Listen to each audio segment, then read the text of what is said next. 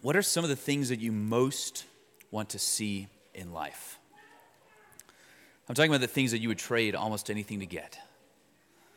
Okay, maybe it's a championship for your favorite sports team.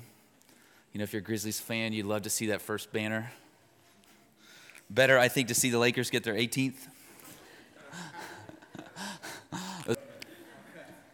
Maybe you want to see a healthier image of yourself. Maybe you hope to see that diploma you've been working toward. Maybe you want to see a raise or retirement. Maybe you want to see a spouse coming down the aisle or your first child. What is it you most want to see? Something you would trade almost anything for. One of the things I most want to see, I would trade almost anything for it. I want to see my kids grow up. I want to see them go to school. I want to see them make professions of faith. I want to see them enter the vocation. I want to see them walking down the aisle to a godly spouse. I want to see them have and raise their own kids. I want to see my kids grow up.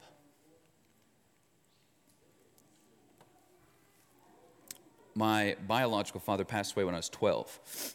It's given me, I think, as a gift from God, an acute awareness of the brevity of life. There's some gifts that we have that are fragile, like the gift of being a father. Now, I wouldn't say I have anxiety about dying. I don't stress about my health. Certainly I have anxiety about other things. I have this, I would describe as higher than normal sadness about the prospect of dying, because it means leaving my family. So when we watch a movie like, maybe you've seen Encanto, you know, the dad gives himself, I'm like, I'm undone. We watched Pixar's Onward like a month ago, if you've seen that. Chris Pratt's in it. A movie like that just destroys me. You know, by the end of it, I'm crying, I'm holding my kids tight. I'm Googling, trying to figure out where I can buy a wizard staff. Oh, if you've seen the movie, the father dies. He has two young boys. He leaves them this wizard staff and a spell so they can bring it back to life for 24 hours. I want to see my kids grow up. I want to see them live life. Now, here's the reality. There's some things that I can do to try to elongate my life. I try to eat well. I have aspirations to start working out again at some point. Keep me accountable. I do my annual checkups. I do what I need to do.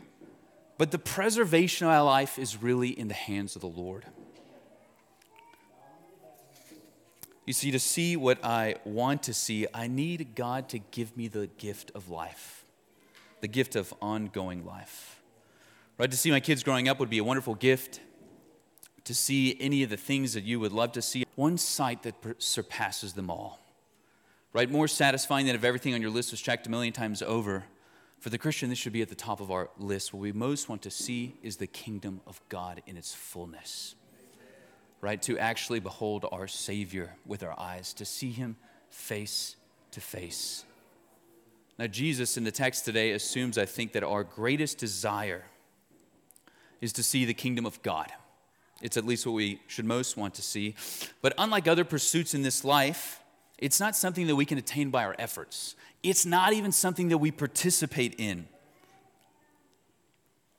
You see, to see the kingdom of God, to enter it, to experience the embrace of its king, God must do something for us that we cannot do for ourselves.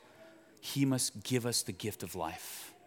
Not preserve our life. We need him to give life where there is none. We need divine intervention. In order to see for the first time, we need to live. In order to live, we need God to act. John chapter 3, beginning in verse 1. If you are able, I will invite you to stand with me for the reading of God's word.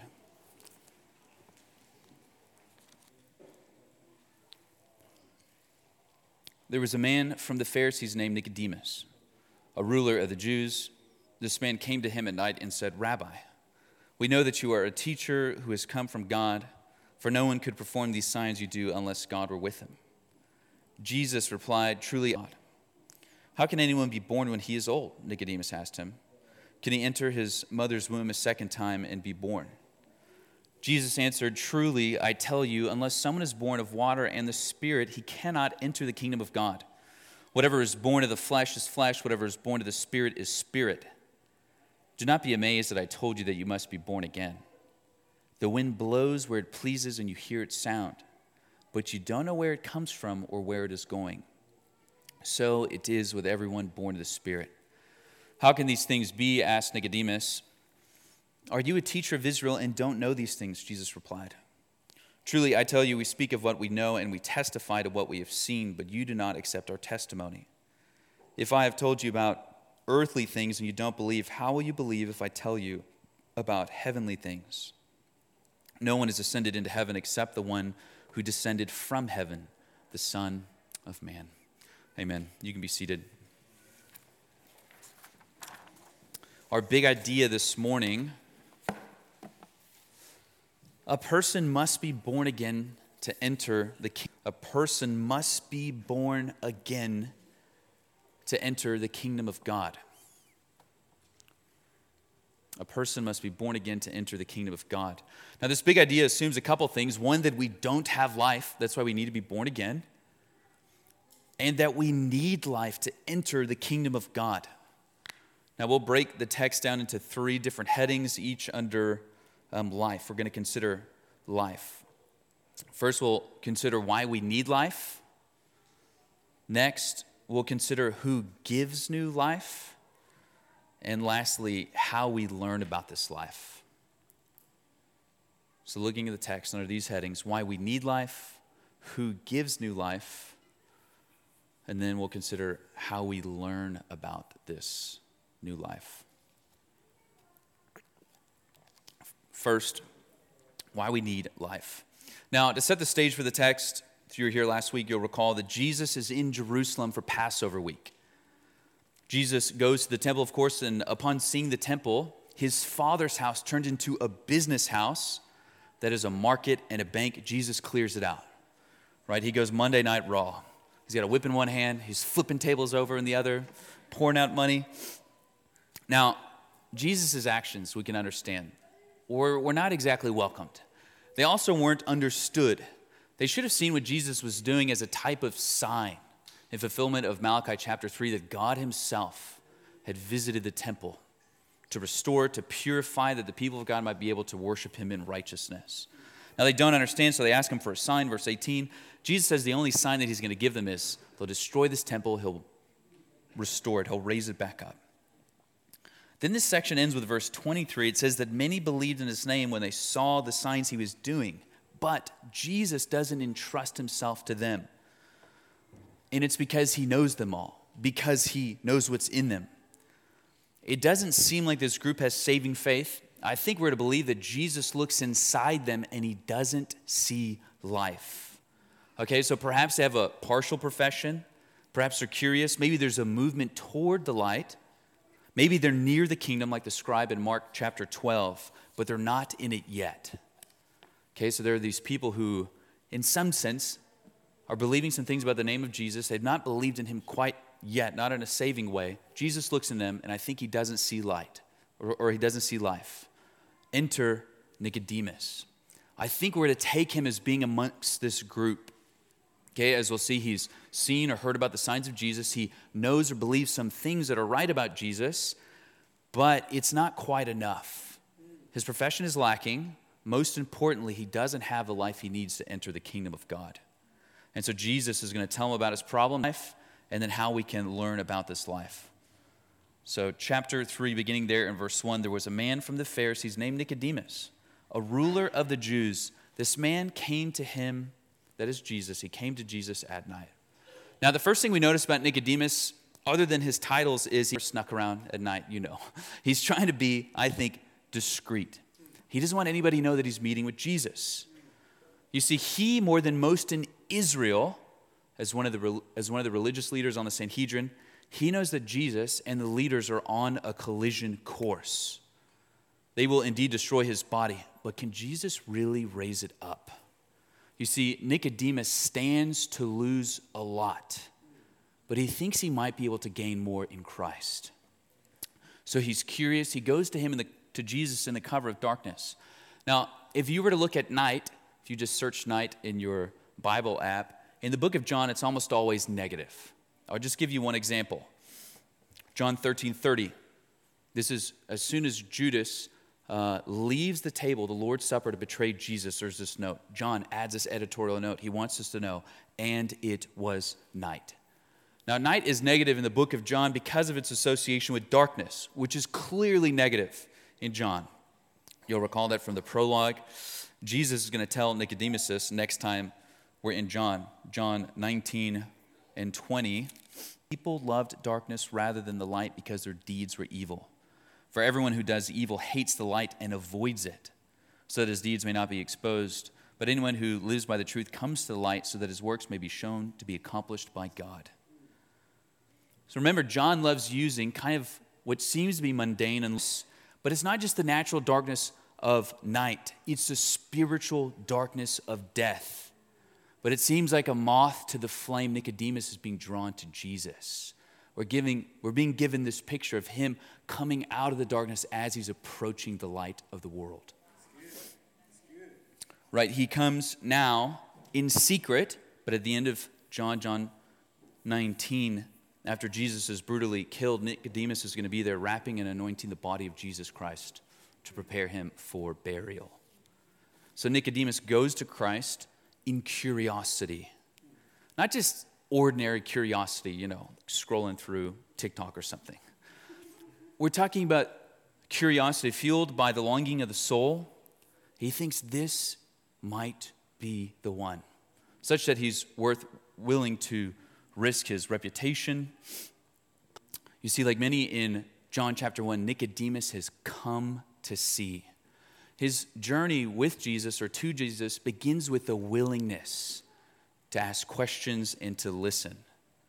And I'll say this to anyone here, if you're visiting us this morning and you understand yourself to not be a Christian, we want courage, right, to visit a church when you're not a Christian, to learn about Jesus Christ. We would encourage you to keep going to Jesus, to keep coming to see. Read through the book of John this week. Stay after service and talk with us. We are here because we love talking about Jesus. So we're encouraged that you're here.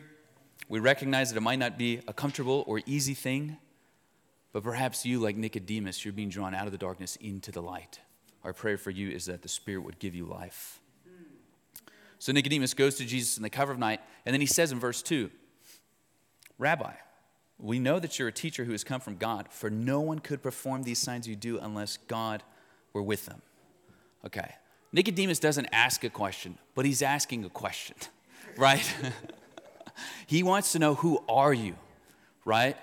Like, who we can tell you've come from God. No one could perform these signs unless God were with. The things that Nicodemus says about Jesus are true. They're all true things. But his profession doesn't go far enough. It's not a saving confession. And you can even see a little bit of irony, I think. Nicodemus is speaking better than he knows.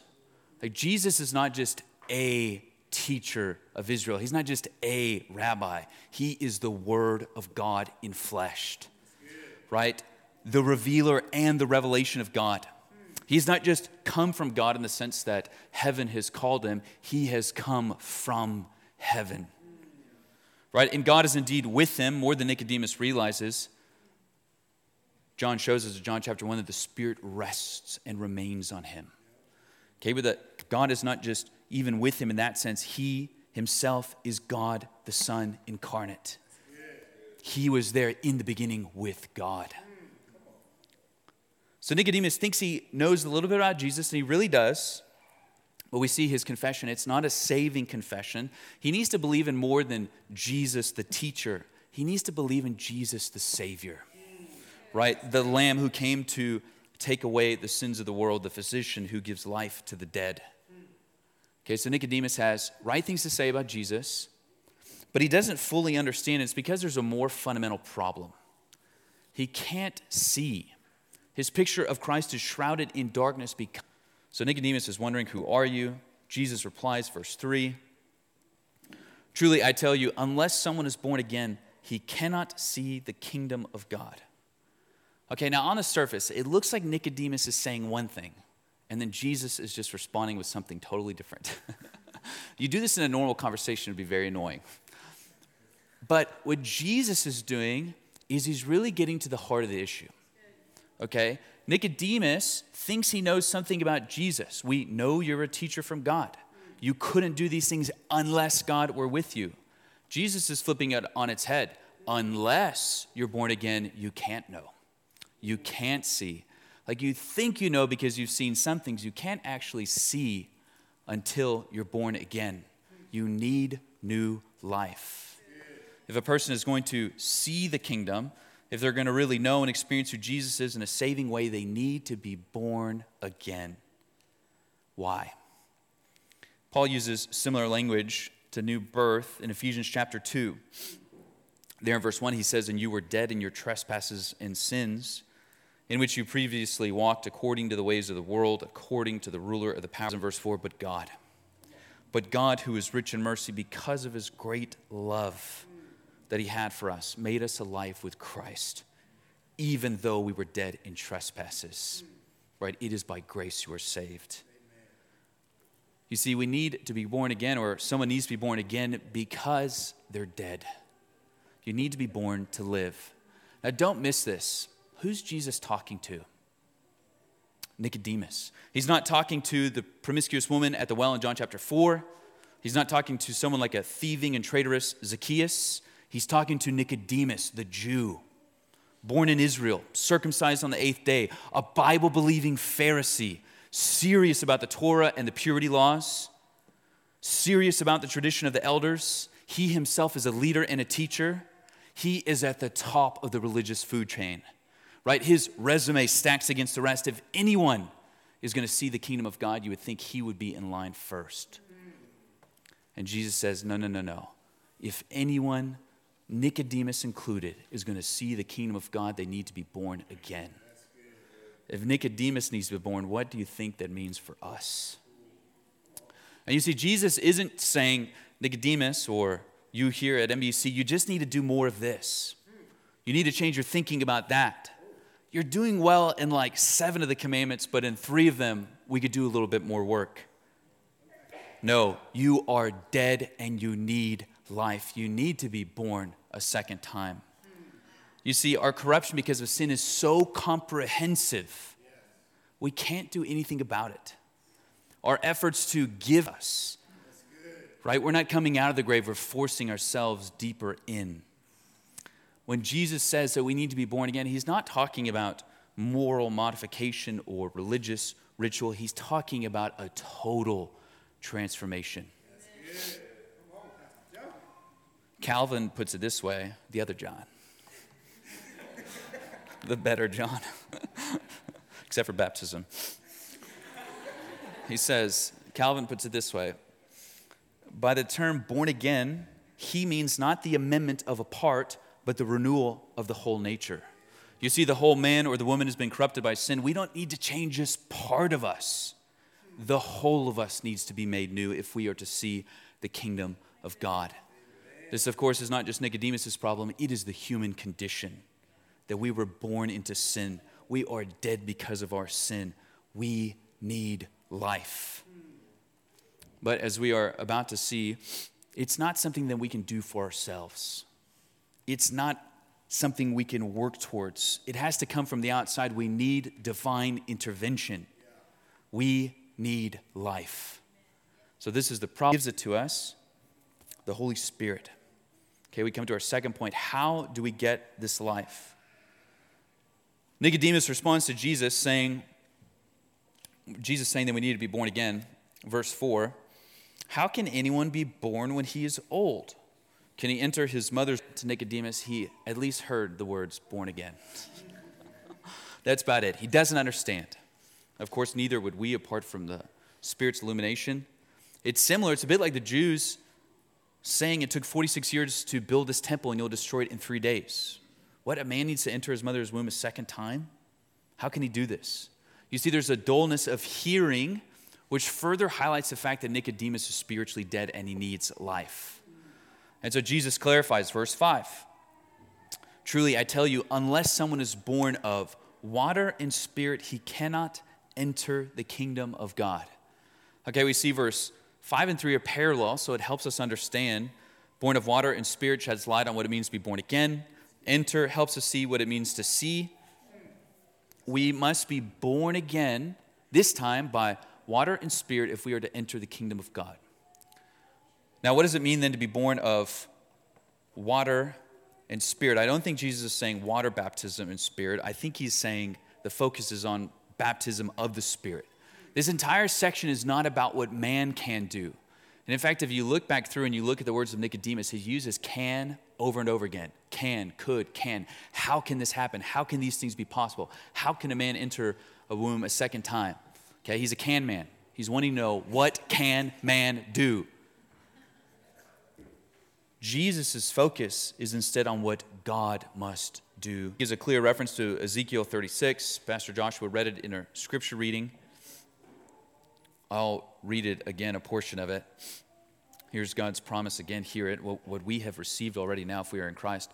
God says, I will also sprinkle clean water on you, and you will be clean. I will cleanse you from all your impurities and all your idols. I will give you a new heart and put a new spirit within you. I will remove your heart of stone and give you a heart of flesh. I will place my spirit within you and cause you to follow my statutes and carefully observe my ordinances. This is all about what God does, right? We don't initiate, we don't even participate.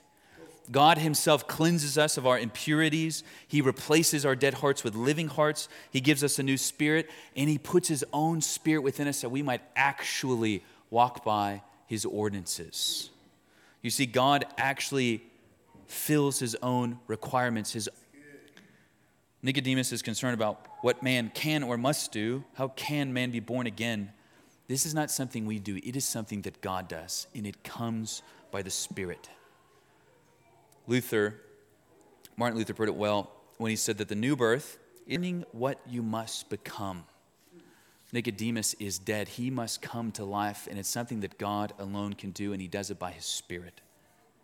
You see, the Spirit makes us into what God requires. We must be born of him to see and to enter the kingdom of God.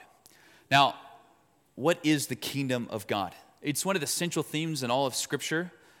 It, especially in the Synoptic Gospels, is maybe the central theme of Jesus' preaching. In the book of John, kingdom of God is only used twice. Only 2 times. It seems that John, in the place of kingdom, favors the idea of life. Okay? These aren't competing concepts. He's using life in place of kingdom. Okay, even in the prologue, right? Christ is the life of men. John 10, Christ comes to give life and give it abundantly. John 3:16, God gives his son that we might live and not perish. Okay, this is especially clear, I think, in John 17, that the idea of kingdom in its place, John uses life. This is John 17, verse 2 and 3. Jesus is praying to the Father. He's speaking about himself right here. Since you gave him authority so that he may give eternal life to everyone you have given him. This is eternal life, that they may know you, the only true God, and the one you have sent. Jesus is given authority. Think about how he uses his authority. Even as we consider how someone like Putin is using his authority right now. Jesus doesn't use his authority to take life, but to give it. To give eternal life. Right? He is a good king. The kingdom, I should have mentioned, we could think of it as the place and the people that God rules over. And Jesus, what he does with his kingdom, with his authority, is he gives the gift of life that we may enter it.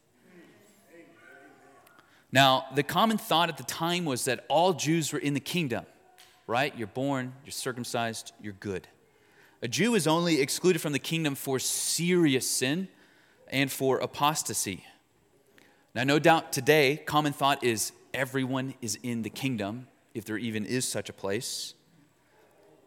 Nicodemus, a circumcised, Torah-believing, law-observing Jew, would have thought himself to be in the kingdom. And what Jesus is saying is that everyone is actually born into this world outside of the kingdom of God. Not a child of God, but a child of the devil, John 8:44. What people desperately need more than anything else is new life. You see, this new life precedes entering the kingdom. Membership. Now, if you think of the kingdom as a place and the people where God rules, the church isn't the kingdom, but it is the greatest manifestation of earth of God's kingdom.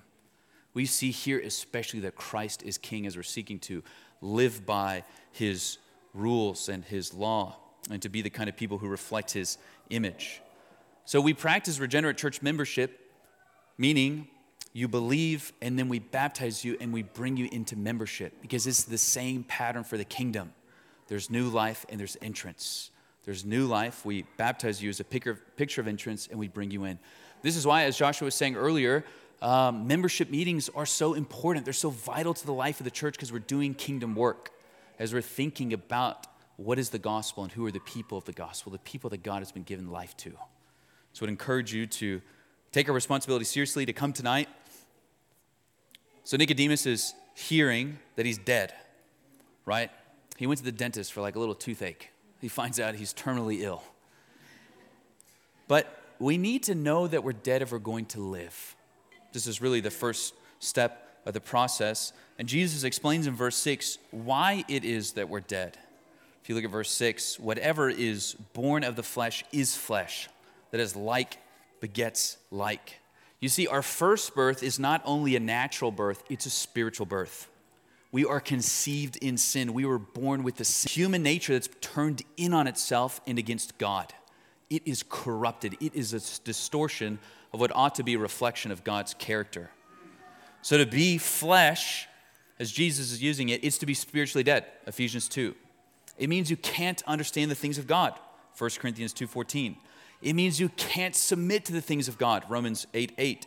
It means you can't inherit the things of God, Galatians 5:21.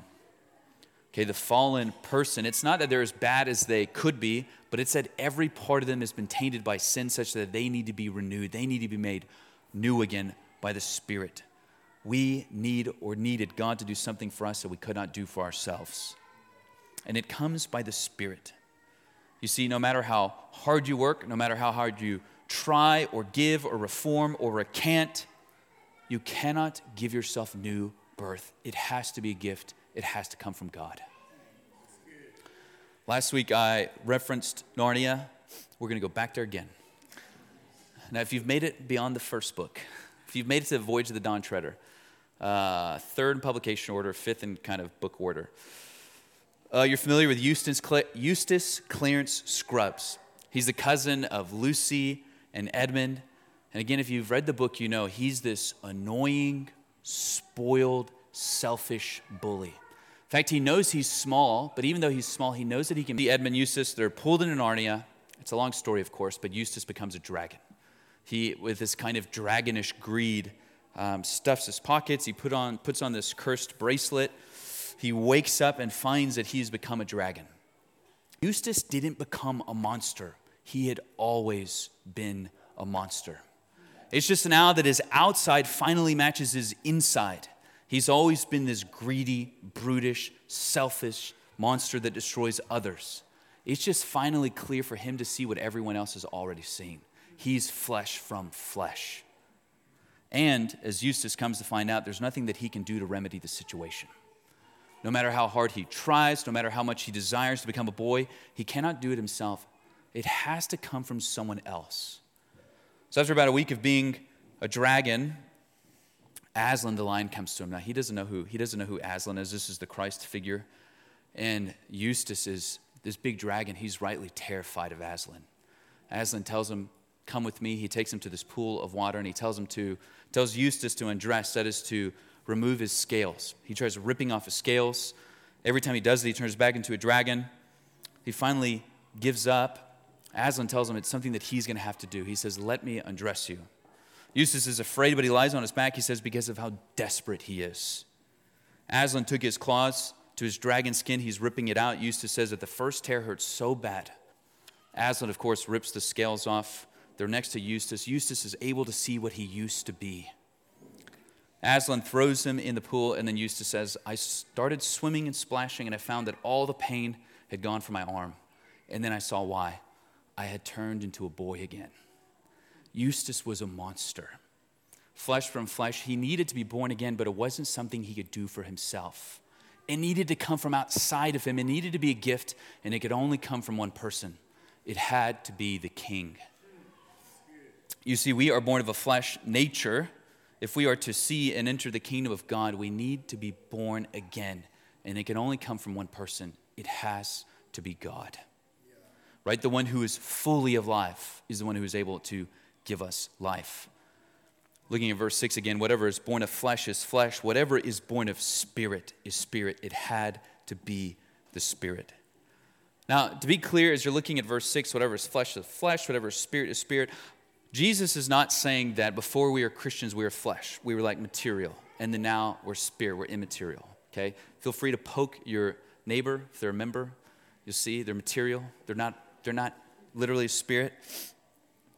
What Jesus is saying here is that to flesh is corrupt human nature. Okay, so to be flesh, born of flesh, is to have a corrupt human nature. To be spirit, born of spirit, is to have a renewed human nature made after the image and the likeness. That it's as we have an encounter with the Spirit, He not only renews our humanity, but makes it more like God. Cyril of Alexandria put it like this in the 5th century.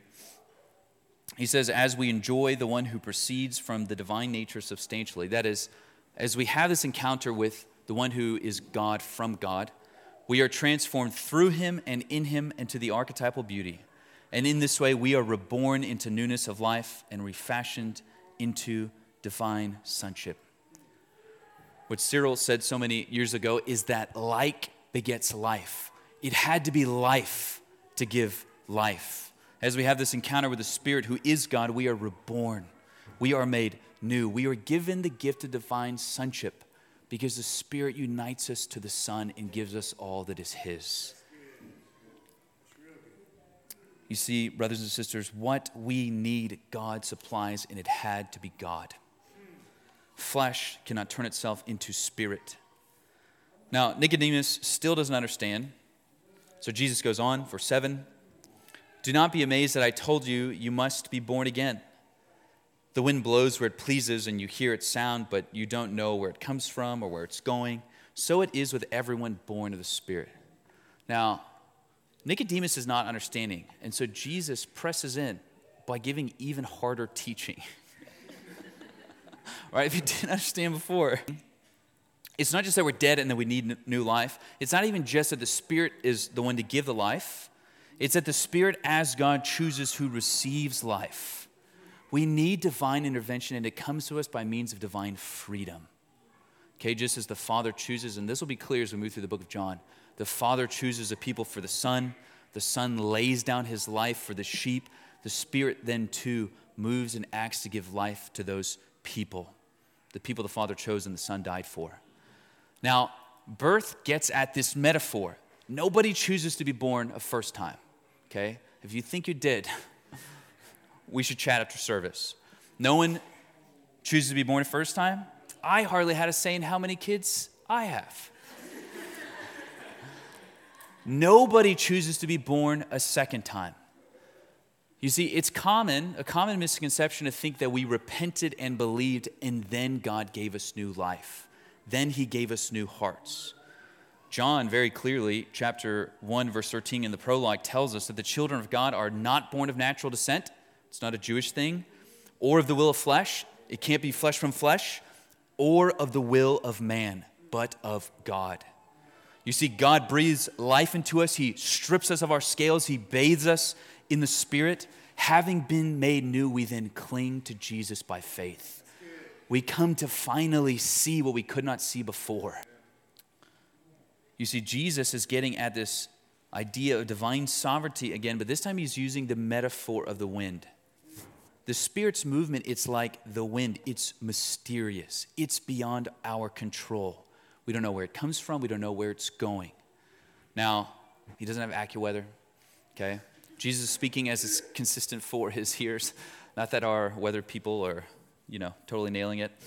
But what Jesus is saying, we don't know where the wind comes from, where it goes, but you hear it.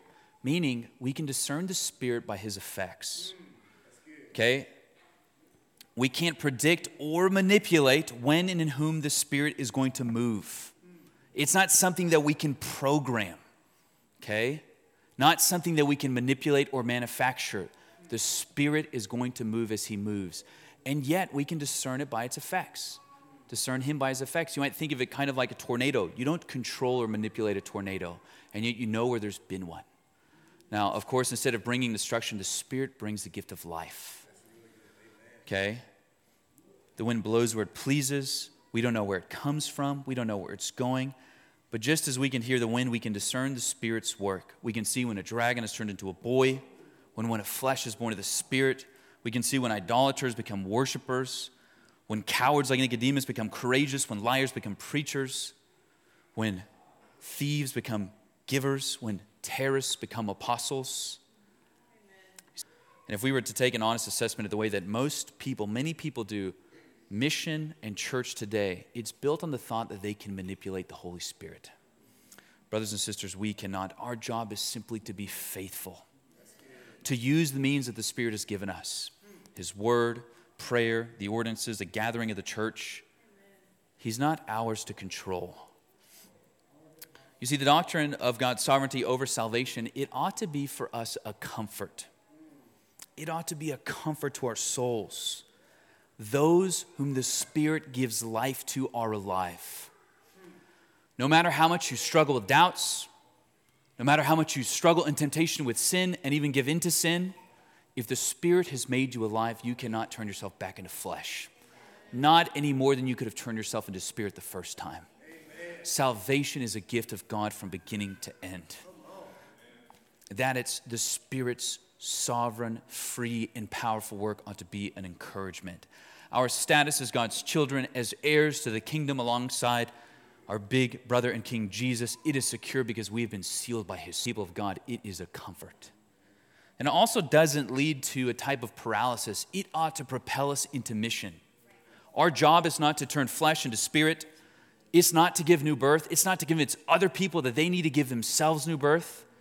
It means that we can go into the most unreached places, into the hardest of places, and we can preach with confidence, knowing that the Spirit of God is powerful to give life. And if you don't think so, you ought to just consider your own testimony. When we think about it that way, our job is not that difficult. We are to preach the gospel and to pray that the Spirit gives life, knowing that His job is not hard for Him. We need new life.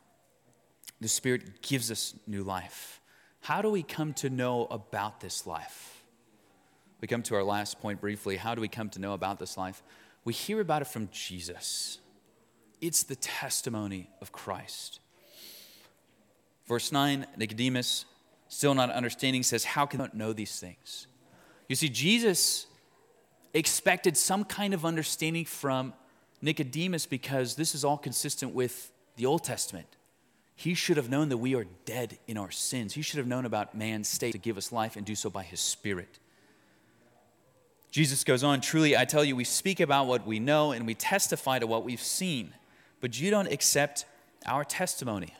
There's this kind of basic fact to life that we can only speak to with authority and accuracy the things that we know about, the things that we've seen about. Nicodemus doesn't understand the things that Jesus is speaking about, the things that Jesus knows and has seen. Okay, Nicodemus is struggling to understand. Jesus goes on, verse 12. If I've told you about earthly things and you don't believe, how will you believe if I tell you about heavenly things? Okay, there's this movement from lesser to greater. If you don't understand these earthly things, how will you understand the heavenly things? Now, verse 12, I think is difficult to understand. If you're reading the text this week, you probably wrestled with it some as well. What makes the most sense to me is that Jesus is saying Nicodemus doesn't understand earthly things, which refer to these spiritual metaphors, these spiritual truths couched in earthly metaphors. Okay? Nicodemus doesn't understand about the new birth, which is analogous to our physical birth. Nicodemus doesn't understand that it comes by the Spirit who moves like the wind. Okay? He's not understanding these spiritual truths that are clothed in earthly metaphors. If you don't understand the basic, you're dead and you need life and new life comes from God, you're not going to be able to understand what comes next. We won't see it this week, but what comes, that He would be lifted up, that we would look upon Him. And rather than perishing, rather than dying, life itself would die so that we could live. We have to understand first that we are dead, that we deserve death, that we might understand then the heavenly realities. But what's important, I think, for us to grasp from verse 12 is that there's one place that we go to hear the words of life, and it's Jesus Christ, right? It's not CNN or Fox, it's not the Quran or Confucius. It is Jesus Christ, and he speaks in his word and through his church. It's as Peter says, this is the attitude that we should adopt. What Peter says in John chapter 6, when Jesus asks if they're going to abandon him as well. He says, where else would we go? You alone have the words of eternal life. And why is it that Jesus alone has the words of eternal life? It's because he speaks to what he has seen. What has Jesus seen? John tells us, John chapter 1, verse 18, the prologue. No one has ever seen God, the one and only Son, who is himself God and is at the Father's side. He, that is Jesus, has revealed him. Jesus, as the Word of God, is the revelation and the revealer of God. He testifies to what he has seen. And what he has seen, no one else has. Okay? Christ's claim to this type of knowledge is exclusive. This is what he gets at in verse 13, the Son of Man. Okay, this verse 2 I think is difficult to understand, the first part of it. I think we can paraphrase it something like, no one has ascended to heaven, but one has descended from heaven, the Son of Man. Okay, regardless of what, Jesus is making an exclusive claim to the type of knowledge he has because no one has ever seen God but him. No one has descended from heaven with the knowledge that he has but him. He alone is the bridge between heaven and earth. He alone is Jacob's ladder. He alone is, as he will tell us in John chapter 14, the way, the truth, and the life. No one comes to the Father but through him, through knowing him, through seeing him, through believing upon him. Now recall how this interaction begins. Nicodemus confesses that Jesus is a teacher, that he's come from God, that God is with him. Jesus he takes that confession, he turns it inside out, and he clarifies his identity.